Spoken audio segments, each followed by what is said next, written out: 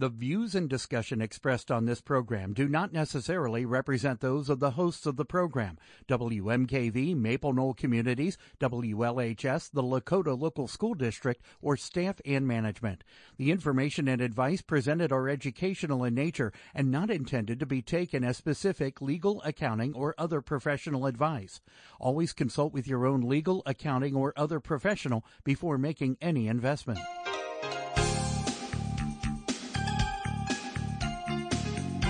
Welcome to Real Life Real Estate Investing, a show to help you gain financial freedom by investing in real estate. Brought to you by the Real Estate Investors Association of Cincinnati and the Ohio Real Estate Investors Association. You're listening to Real Life Real Estate Investing on WMKV, WLHS, and the Maple Knoll Radio Network. And now your host, Vena Jones-Cox. Good afternoon. I am Vena Jones-Cox, and this is Real Life Real Estate Investing. And the way that I'm trying to help you build your business, start or grow your own real estate investing business this week is through an open question and answer day, which we do on the first Wednesdays of most months of the year. However, the show does not work unless you have questions and are brave enough to ask them. So, how do you do that? Well, if you want to make sure that you get gotten to, you call us here in the studio at 877-772-9658. Again, that toll-free number is 877-772-9658. Alternatively, you can send it via email. The email address is askvena@gmail.com. That's ASKV like in Victor, ENA @gmail.com.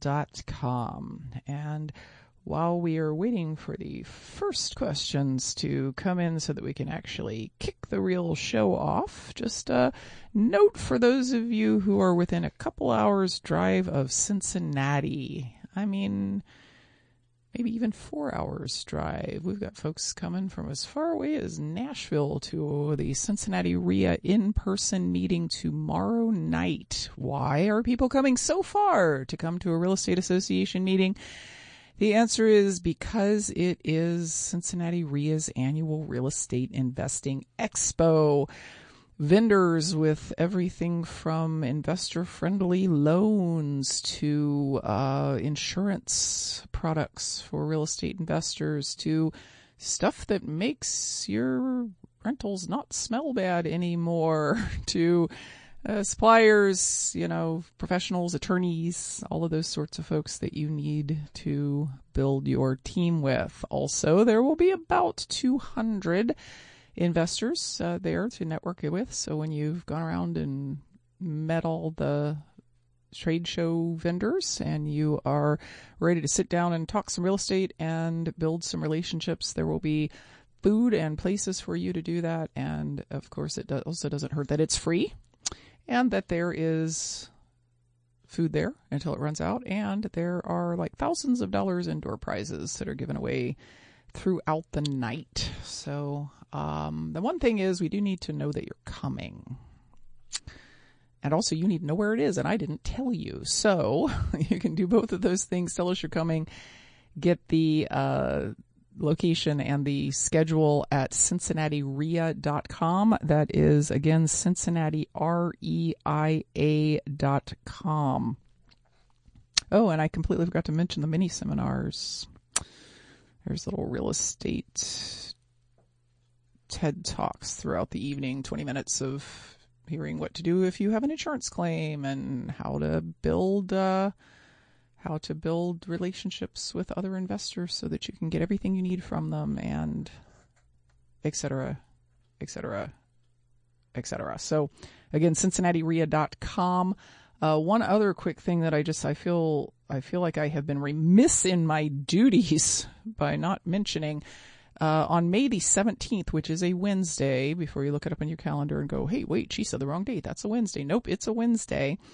In Columbus, Pete Fortunato, super real estate genius, et cetera, et cetera, et cetera, is doing a one-day event for the Ohio Real Estate Investors Association. It's about how to win financial friends and influence allies. Basically, he's going to tell you how he's done pretty much all the deals he's ever done without any sort of institutional money, all of that sort of thing. And he's just built lots of relationships, and those relationships turn into deals and money and knowledge and advice and work and all kinds of things that he needs, and that's what we all need. So the amazing news is that event is only $197 to spend a day with Pete Fortunato until the seats run out. The seats are about 75% gone at this point, so really worth taking a day off work if that's what you have to do. Getting yourself to Columbus if that's what you have to do, and then spending a day with Pete. You can get more information about that at orea.com. That's OREIA.com. There's also information there about the hotel room block. I plan to go up on Tuesday to hang out with people in the evening and then stay Wednesday night rather than drive myself home, because it is followed by a legislative cocktail party across the street at the State House, where we're just going to make a really big showing and say, hey, look, Ohio legislators, there are a lot of us. And maybe you should stop trying to pass laws that are going to hurt housing without asking us how they're going to hurt housing. So again, Pete Fortunato, May 17th. That is at OREIA.com.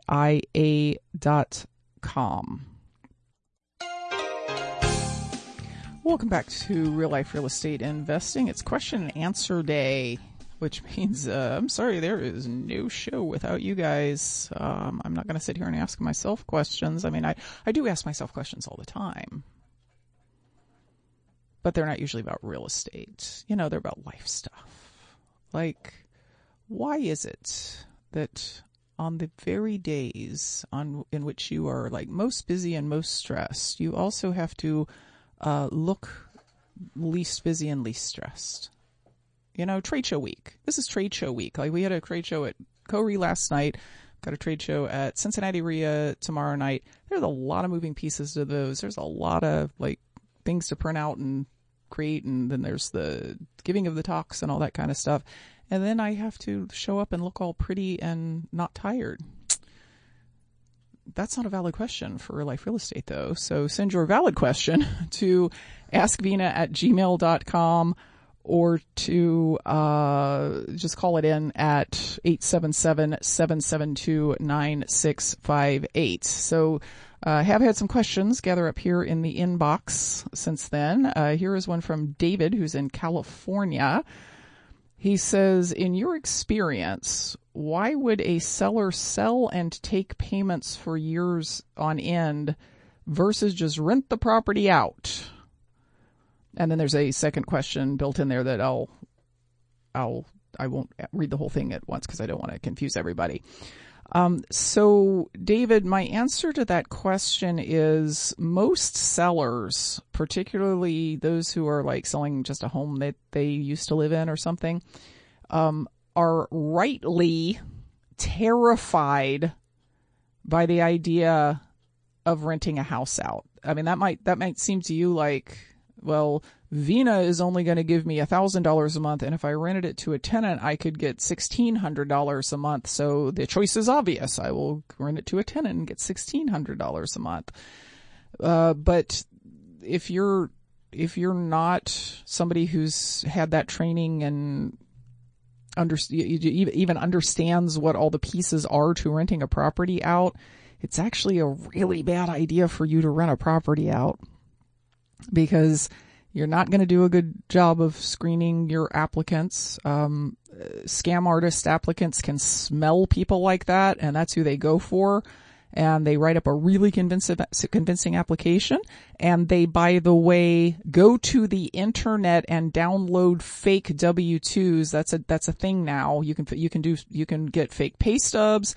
You can get fake, my animal is a service animal things. You can make anything you want on the internet for $10. So they're going to move somebody in who actually can't afford the payments, who maybe has like a terrible history of trashing rental houses, and then they are going to not be able to collect the rent, and then they're not going to know the legal process for how to properly notify this resident that it's time for them to move out, and then they're not going to know how to actually file the eviction. It's truly a bad idea for them to do that. Now, if they were willing to get the training and or get a property manager, right, that would be another thing, but that's going to, of course, knock 10% off of what they make, then they would probably be able to do it. But I would argue that they probably won't make more money in that fake scenario that I just made up, where I'm going to give them $1,000 a month, or they can get $1,600 a month for a tenant. Because if I'm giving them $1,000 a month, I'm also paying for the taxes, the insurance, the maintenance. I'm paying the payments even when the property is vacant. I'm paying for the roof when it goes bad. I'm paying for any property management. So $1,600 sounds like it's a lot more than $1,000, but by the time you add in all the expenses that they would be paying instead of me paying, it's probably not actually a big difference. So the reason sellers do it is because they would rather take the money from an investor who knows what they're doing and will take care of all of the stuff they're afraid to take care of. And that's often the wiser decision for them. The second part of the question is, how do you convince the seller to do this with zero or little money down on a nice property? The answer is you don't always, quote, convince them. Sometimes they need that money to go do their next thing, and they just can't let it go without that. Sometimes they or one of their advisors says, oh, if they don't have any skin in the game, then you shouldn't do the deal, right? But the reality is, most of the time, even a quote really nice house it's not ready to move into if they just moved out of it. It almost always needs like paint and flooring and little things here and there. So what I often say if they say, how much money are you putting down? I say, well, my money down is going to be in the form of about $5,000 worth of paint and flooring. I assume you want me to do the paint and flooring, right? And sometimes they say, well, yeah, but I also need $10,000 to pay off a bill or move or whatever. Then if the property will handle it, we find a way to put $10,000 down. So appreciate your question, David. Let's go to Jazz on line 1 in Columbus. Hey, Jazz. Hello, Vina. How are you? I'm awesome. How are you? I would say I'm blessed and highly favored. Yes. One day at a time. Yes, you are. So what question can I answer for you? Well, I need your wisdom on this, because I'm trying to play real life Monopoly and trying to turn my greenhouse into a red hotel. But I'm trying to figure out, is it smarter, especially in this days and time with the market being the way it is, maybe to sell a property and do a 1031 exchange into the red hotel, or is it more feasible just to refinance and pull some cash out and then use the money that way to try to acquire the red hotel and maybe partner with somebody? Well, the good thing about the two things you said is that they remove a big barrier, which is, in either case, you don't pay any taxes on the money that you're getting to buy the red hotel. Because that's when you look at, like, should I just sell this house and go buy this apartment building? The answer, especially with the appreciation we've had in the last few years, is probably not. Because if I sell a house that I bought for $100 7 years ago, but I can sell it for $200, so that'll be good because I'll have $200,000 to go buy my next thing. The answer is no, you won't.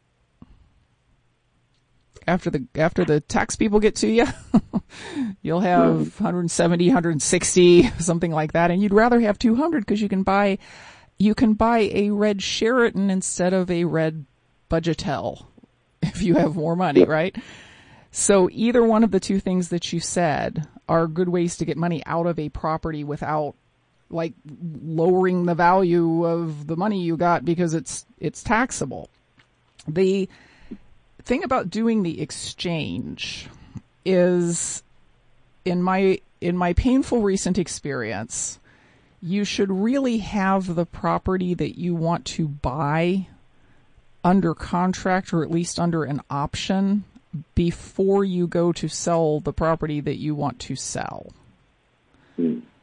Because 1031 exchanges have all those limitations on them, and you've got in 45 days you have to have identified a couple of properties, and then you've got 180 days to close them. And I had a situation, actually up until today, I had a situation where I had identified a couple of properties after I sold the one I sold, and one of them just completely fell through. It just wasn't going to happen. The other one, because of some complications on the side of the seller, dragged on for 6 months. Today was the 180th day, and today I was able to close the purchase on it. That was a nail biter. Because if you start an exchange and then you can't finish it, then it's like you never did it in the first place, and you have to pay the taxes, and you also paid $700 to the exchange intermediary to hold your money all that time. So if you already know what you want to buy, go put an option on it, or go put a purchase contract on it that's, got a long, I'm not going to close for 90 days because I got to sell this other property first, and be pretty sure that you can sell the other property. But that's a perfectly good option. The refinance and then use that money to buy the property is another really good one that doesn't have that, like, you don't get handcuffed in by those, you got to find it in 45 days and close it in 180 days thing. Of course, what's making you nervous about the refi is interest rates have gone up so much. So you have to look at, if I borrow this money against this other property, does it still cash flow well?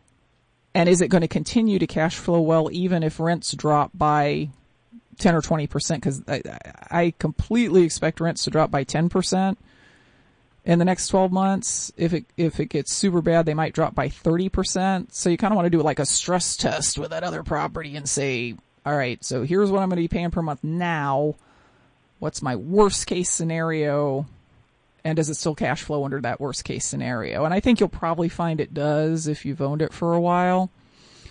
The advantage to that refinance and then use that money to buy the next property is you still have both properties. So I think the deciding factor, like if I was looking at these two options, is, do I like the property I'm considering selling? Because if I like the property I'm considering selling, I should probably keep it. I should probably refinance it and keep it. But you're just going to have to get out a spreadsheet and say, all right, so like what rate am I likely to get? What does that make my payment? What am I going to borrow? What does that make my payment? And then you said something about refinancing it and then bringing in a partner for the metaphorical hotel. So you're afraid that if you refi, you won't have enough money to do what you want to do with the other property? No, it's just spreading out the risk. I don't know. I've always learned from you that collaboration is often way better than confrontation. Yes, let's not call it spreading the risk. Let's call it spreading the benefits.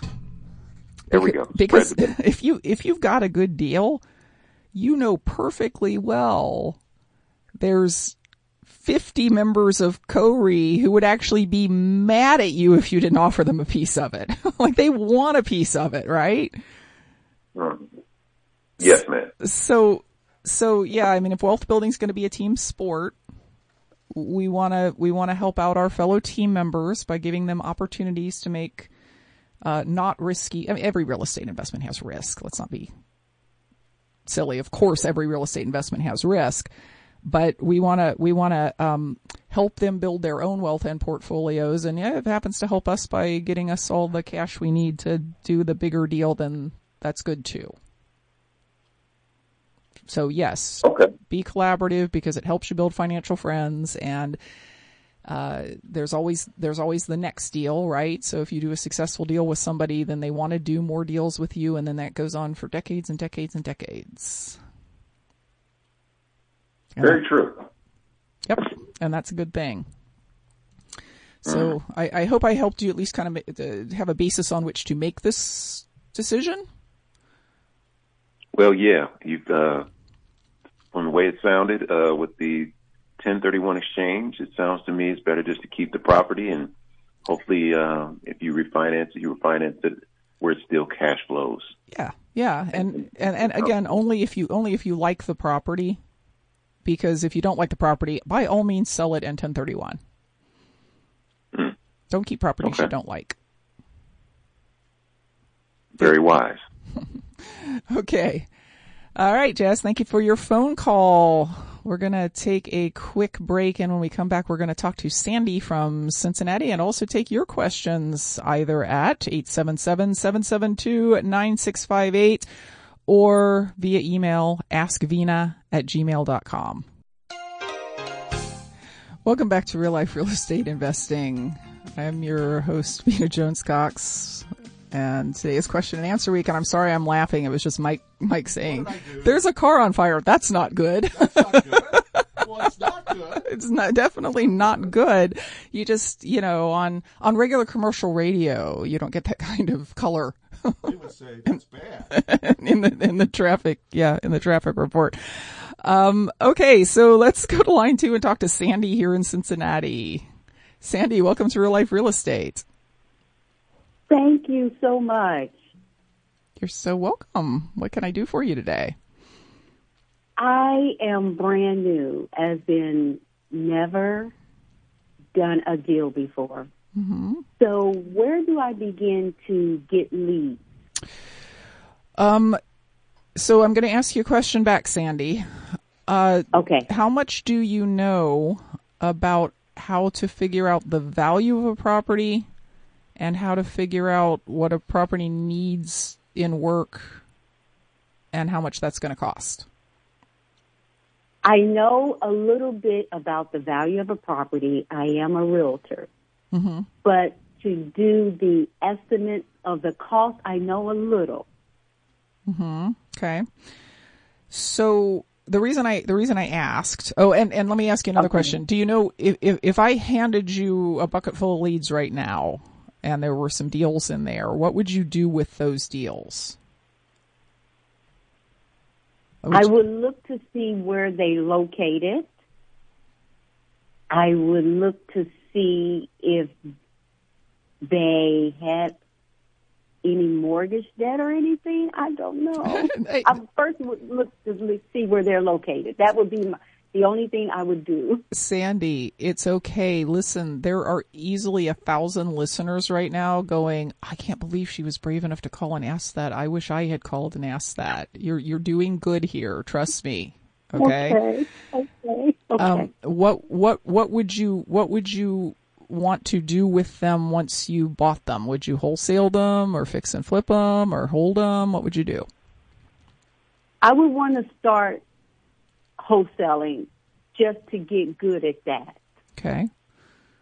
So what do you really want to do? Like what's the end goal here for Sandy?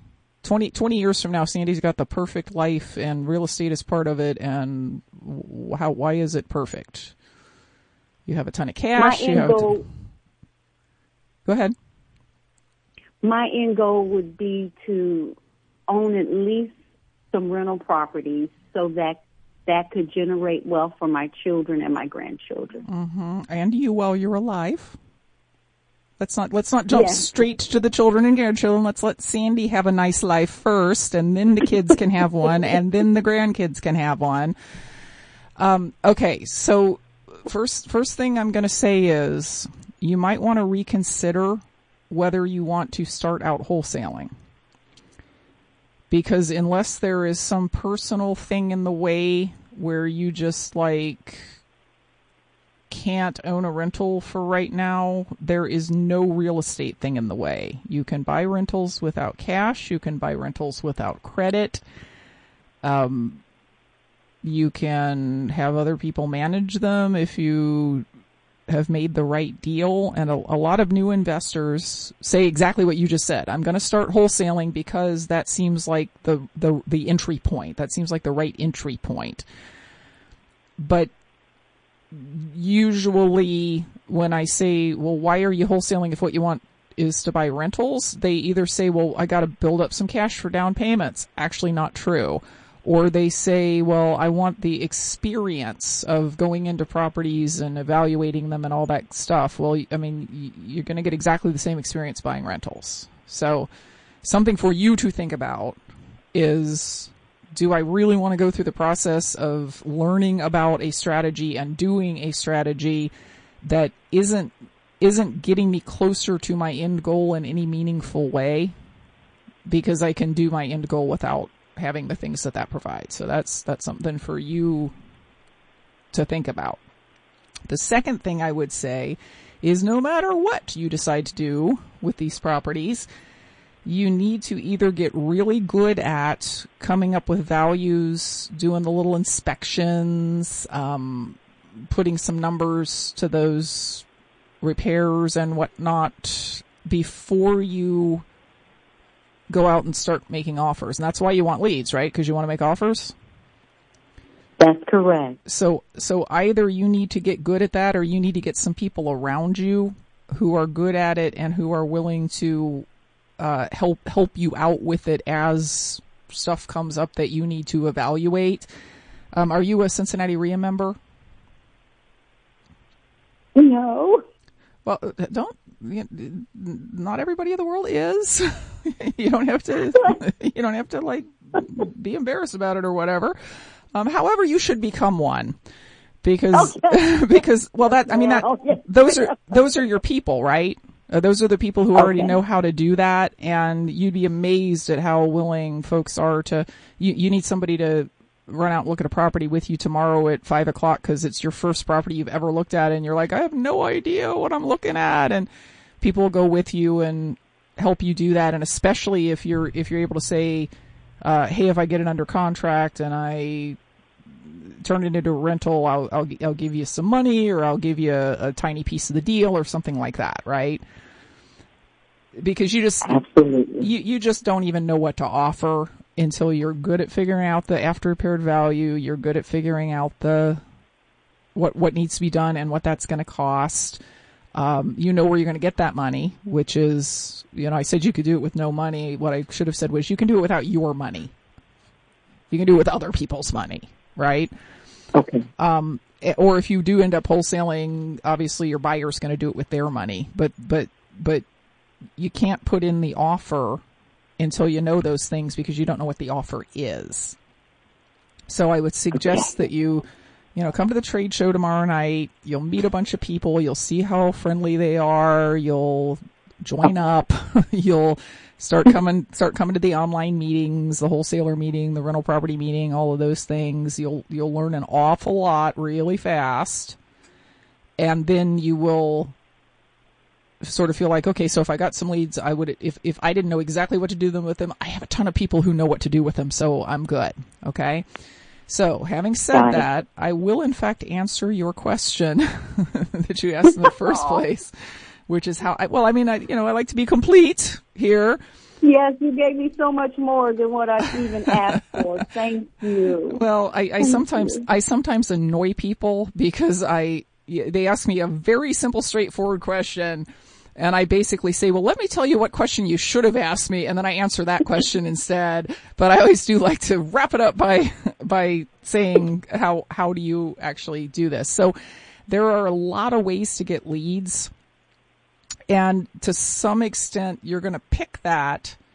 You're going to pick which way or ways to use based on, what am I trying to get? Am I trying to get rentals, or am I trying to get wholesale deals? Because you're probably looking at different kinds of sellers in different situations in different areas. Like, my favorite way to buy a rental is find somebody who already owns a rental, and they've owned it for many years, and they're sick of it, or they want to move to Florida, or they can't take care of it anymore, or, whatever reason they don't want the rental anymore, right? And I like to buy it from them, but instead of paying them all cash, I just make them payments. And because those are the people who are most open to payments, because they're like, I've been taking payments on this thing for 20 years. I'm very comfortable taking payments on it. And if you're going to take care of all the maintenance and tenants and problems, then yeah, I'll take payments from you. That's my favorite way to buy rentals. So if that's what I'm looking for, I'm obviously going to be looking for leads that are from people who have owned rentals for a long time, right?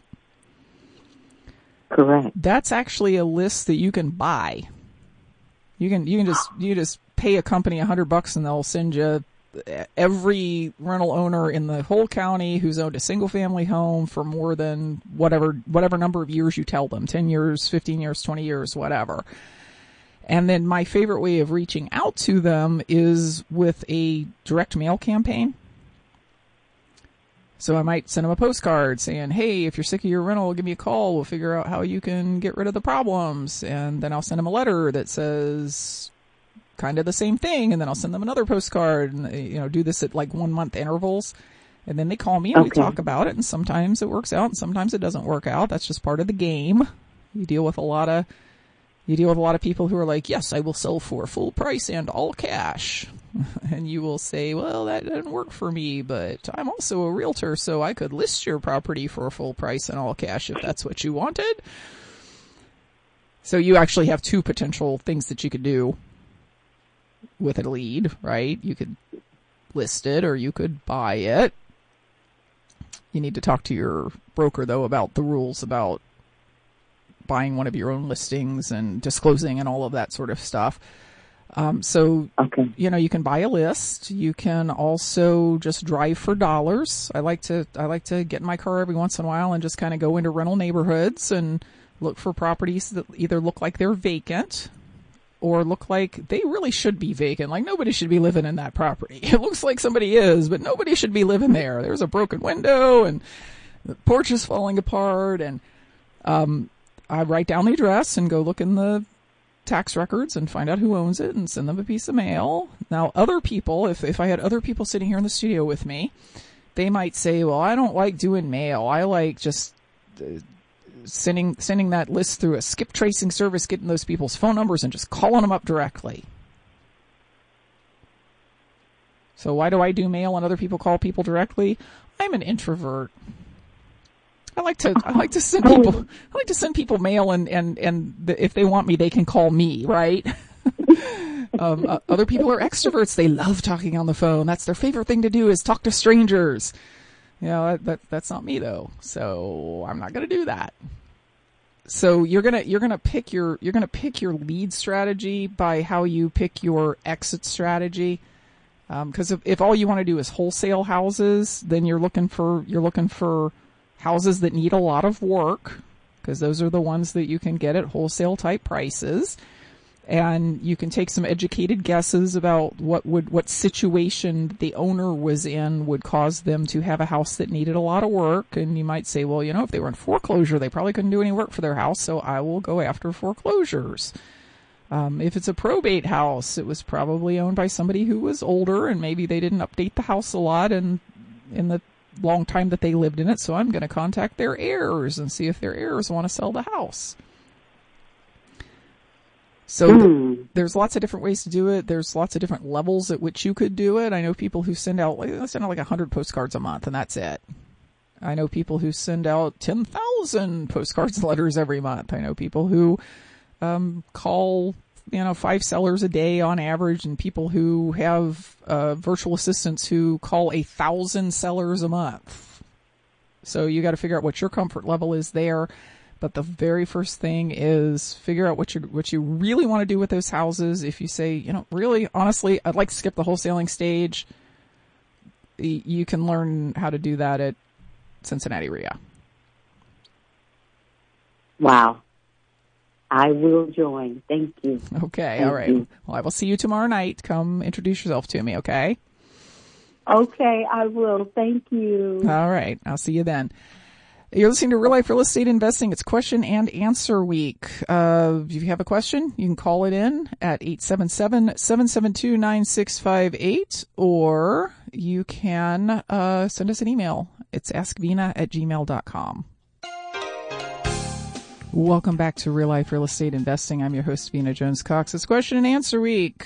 So taking questions both via phone at 877-772-9658 or via email, askvina@gmail.com. So, got a question here from somebody who tried to hide their identity, but the problem is, you always write your emails in Comic Sans, so I always know it's you. This is Hez, who is way out on the West Coast. He says, things I am unclear about. Loan constant. I hear the words, but I can't make sense of it. I'm not sure what it is or what its significance is. So, Hez, that first time I heard that term, and the way I heard it was, you shouldn't make that deal. The loan constant is too high. And I was like, what is a loan constant and why is it too high? I'm getting a 0% interest rate loan. How is anything about that too high? And his answer just confused me. So, a loan constant, think of it as another way of evaluating which way you should go with the financing. Because what we usually look at when we're thinking about getting a loan or getting a new loan, the things that we focus on tend to be the loan rate, so the interest rate of a loan, and the cost of getting the loan, right? So this one has a 7% interest rate and only a half a point, and this other one has a 6.75% interest rate, but it also has 2 points that I have to pay to get the loan. And that tends to be what we look at the hardest. We should also probably be looking at the loan constant. The loan constant is, it's expressed as a percentage, and it shows the annual debt service. So my payments throughout the entire year compared to the principal amount of the loan. So it's a really simple piece of math. You take the monthly principal and interest payment, you multiply it by 12, that gives you your annual debt service, and then you divide that number by the total amount of the loan you're taking out. So for simplicity's sake, let's say that you've got $1,000 a month principal and interest payment on a $120,000 loan. That is a 10% loan constant. It's $12,000 divided by 120. That is considered to be a pretty high loan constant. But here's where the loan constant thing gets, this is why it's not instinctual to us to think about loan constants. In all likelihood, if you have $12,000 a year worth of debt service and your loan is $120,000, that's because you've had that loan for 15 years and the loan didn't start out at $120,000. The loan started out at $240,000 and you've just paid it way down. Paying your loan down doesn't change your payment, right? On a typical 30-year fixed rate loan, you pay the same payment every month, right up to month 360, even though you owe less and less. So 15 years ago when you got this loan, you were still paying $12,000 a year, but the loan balance was $240,000, and that makes your loan constant 5%. Right, which would be a better loan constant than 10%. I know you've heard me say and Bill say and Pete say the loan constant on that loan is really high. What that means is the amount of the monthly payment times 12 is high for the amount of money that you borrowed. So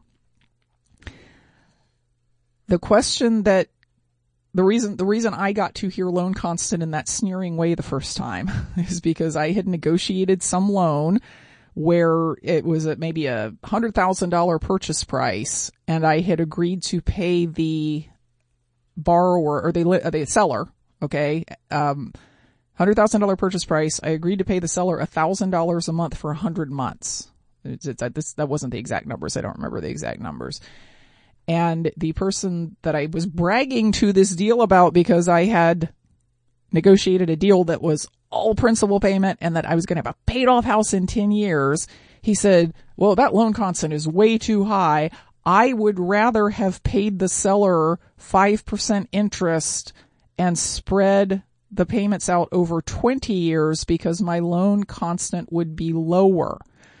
Now, because I didn't understand what he was saying, I didn't get why he would rather pay interest and not pay off the house as fast. And here's the answer. This might straighten it out for you, Hez. A higher loan constant means lower cash flow.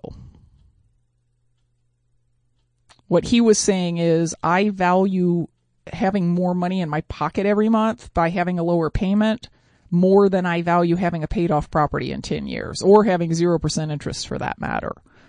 So when we're looking at scenarios, if we're going to now evaluate all of our new loans based on this, we should look at the loan constant. And I'll give you a real life example. I walked into a bank the other day and I said, I need to refinance a rental property. What are your options? And their options were, we'll give you a 30-year loan at 6.5% interest, or we'll give you a 20-year loan at 6.1% interest. And my, instinctual mind went, well, 6.1 is much better than 6.5, so I should take the 20-year loan.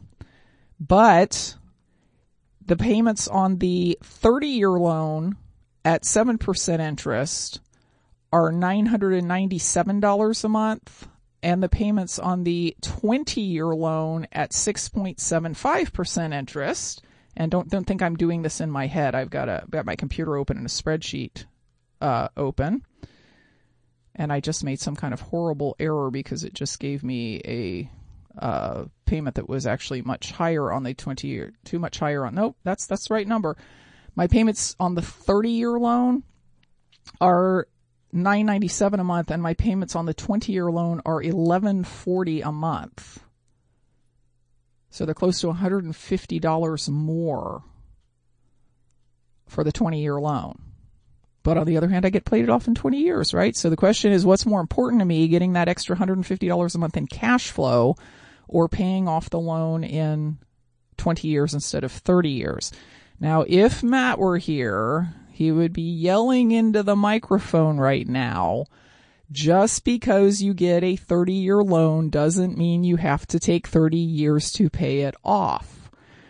If you get the 30-year loan and you say, you know what, I don't need that extra $150 right now, I'm going to pay it toward my mortgage, you would pay it off in probably just north of 20 years. So you don't have to take all the time that you're given to pay off a loan. But then if there came a day when you were like, oh my gosh, the property's been vacant for 2 months, I need that extra $150 a month, you could go back to making the regular lower payment on your 30-year loan versus making that higher payment that you were choosing to make instead of being forced to make on the 20-year loan. So we all need to think about that even when we're like refinancing our own homes, because the emotional thing about paying stuff off early is usually about our own homes. It might be better to do the longer loan and add to it than lock yourself into a shorter loan with higher payments that might become inconvenient at some point in time, because you can always add more money to your payment. And if you do that and pay the loan off early, your total interest cost over the course of the loan probably end up being the same or lower. So I hope that helped you out there, Hez. Unfortunately, we are out of time. So Valerie from Columbus, call us back next week. The show is, in fact, over at just a little bit before 5 o'clock Eastern time, but we will definitely be back next week with more information to put you on the path to financial independence through real estate investing. Until then, happy investing.